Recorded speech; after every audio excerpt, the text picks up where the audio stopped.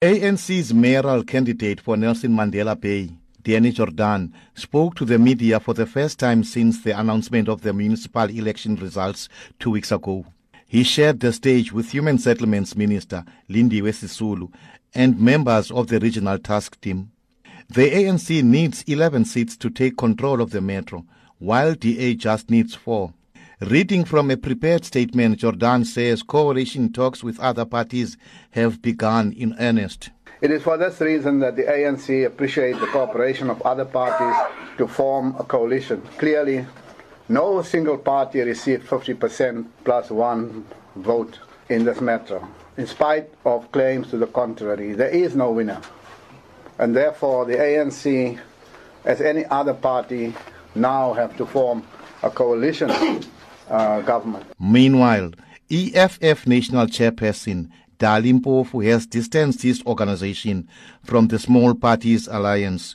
The Patriotic Alliance, COPE, and the United Front have formed this bloc because they want to enter into the coalition talks with one united voice. Mpofu explains. We are aware of the coalition bloc that was announced, but the EFF is certainly not part to any such bloc.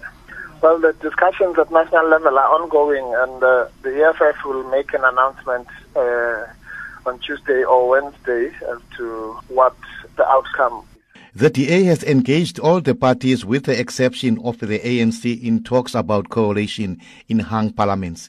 The party's federal executive chairman, James Self, explains.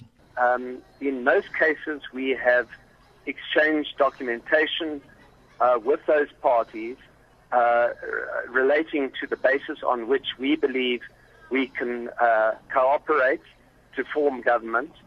We are awaiting the response from those parties, and no doubt within the next day or two we will get clarity about exactly how those governments are going to be constituted. Meanwhile, due to this deadlock in the Nelson Mandela Bay Metro, the power has been vested in the acting municipal manager, Johan Metler.